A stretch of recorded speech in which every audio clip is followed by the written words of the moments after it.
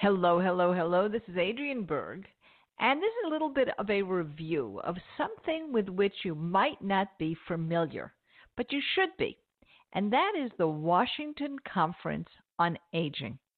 It takes place about every 10 years, and let me explain what it does for you and what you could do for it. The very first time that the Washington Conference on Aging took place was 1961. There were conferences in 1971, 81, 95, 2005, and 2015. That's the one that I attended. The president was President Obama, and I'll tell you all about it in a moment. This particular conference was really engendered by the Older Americans Act, and that's legislation, congressional legislation. And so the format for those conferences until 2015 really was set by the legislature, and it was pretty formal. People were determined as to who should be there, who should not be there, who would be invited. It was not a free-for-all of public opinion. But what it did throughout the years, starting in 1961, was set the forward agenda, or what the government called the advanced agenda, on what we're thinking about when it comes to aging legislation. But something changed in 2015, and that's what I want to let you know about. The Older Americans Act was not reenacted. Now, it has been, but it wasn't at that time, and therefore there was no way, there was no vehicle for the legislature to create the pro forma protocol for the conference. Would there be a conference? Well, that was up to the president. And in this case, the executive branch, President Obama, decided, yes, there should be a conference, and the executive branch would create the protocol because it was no longer in the hands of the legislature. So President Obama did something very interesting. He held 6 or 7 town halls in places like Boston and Colorado to hear what the folks thought should be determined and discussed at the conference. He also opened the door to several types of journalists like me that might not have been invited under stricter legislative rules. And because I was a New York Times Age Boom Fellow, I was invited along with several other journalists of big newspapers and television and radio. Along with us came 225 other delegates from all walks of life that dealt with aging. Not only were there nonprofits that you would expect, like the AARP and the National Council on Aging, but also invited was the private sector. And guess who was specifically invited? Uber and Airbnb. Why? Because the sharing economy was extremely important to the boomer. Sharing rides, sharing houses, sharing travel. These are all the types of things that would allow us to live better as we got older, and there were plenty of businesses that were adding to the gross national product of our country by being part of the sharing economy. And the next conference for the aging will take place in 2025. Who will be president? Well, we don't know. How will it be formatted by the legislature? Well, we don't know. But let me tell you in 2015 exactly what happened and let you be a fly on the wall at this conference. There were 4 agendas set. In this case, it was the executive branch, President Obama's group, that did so. One was retirement security.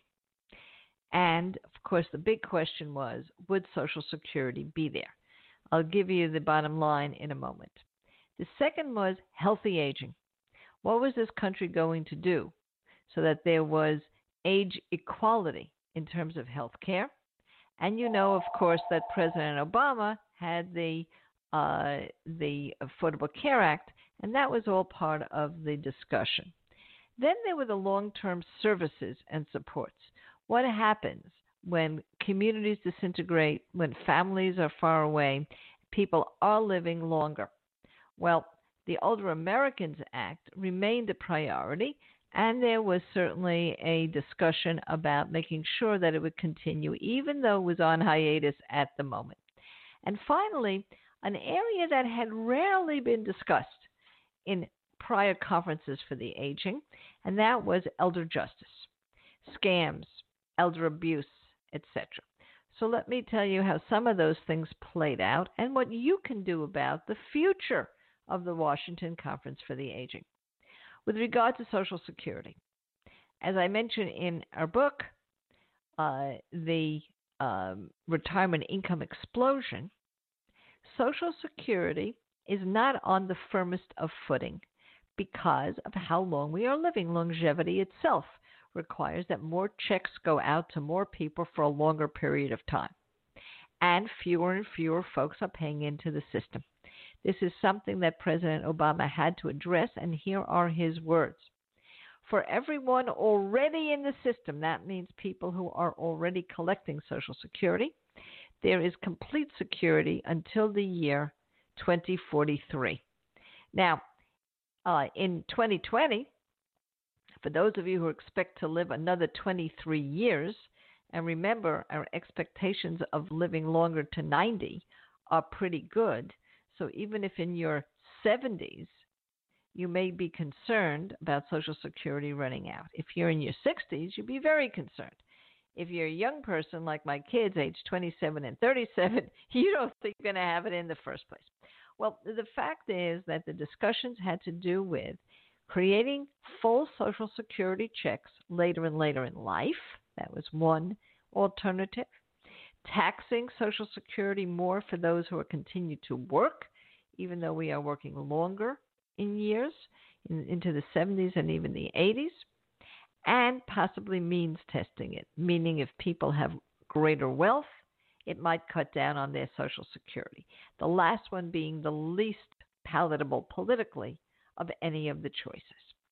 Nevertheless, we can sit back and we can feel that the kind of Social Security we're receiving, particularly if we are already in our retirement collecting years, is fairly safe until the year 2043. That does not mean that there's no problem.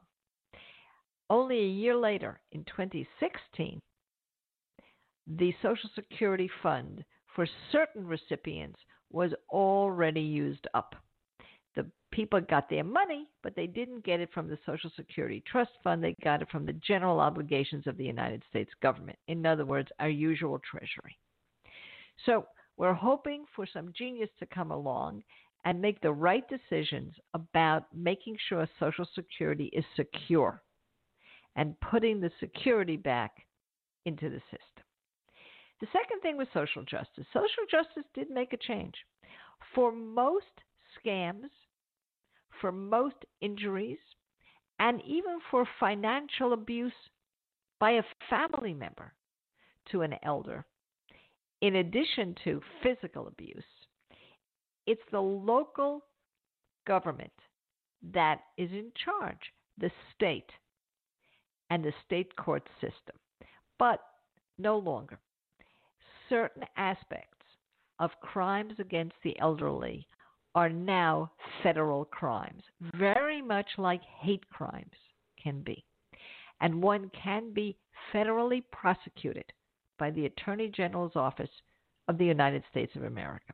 So that was certainly a change, a refocusing on the importance and the incredible numbers of scams, physical and financial abuse for elderly folks.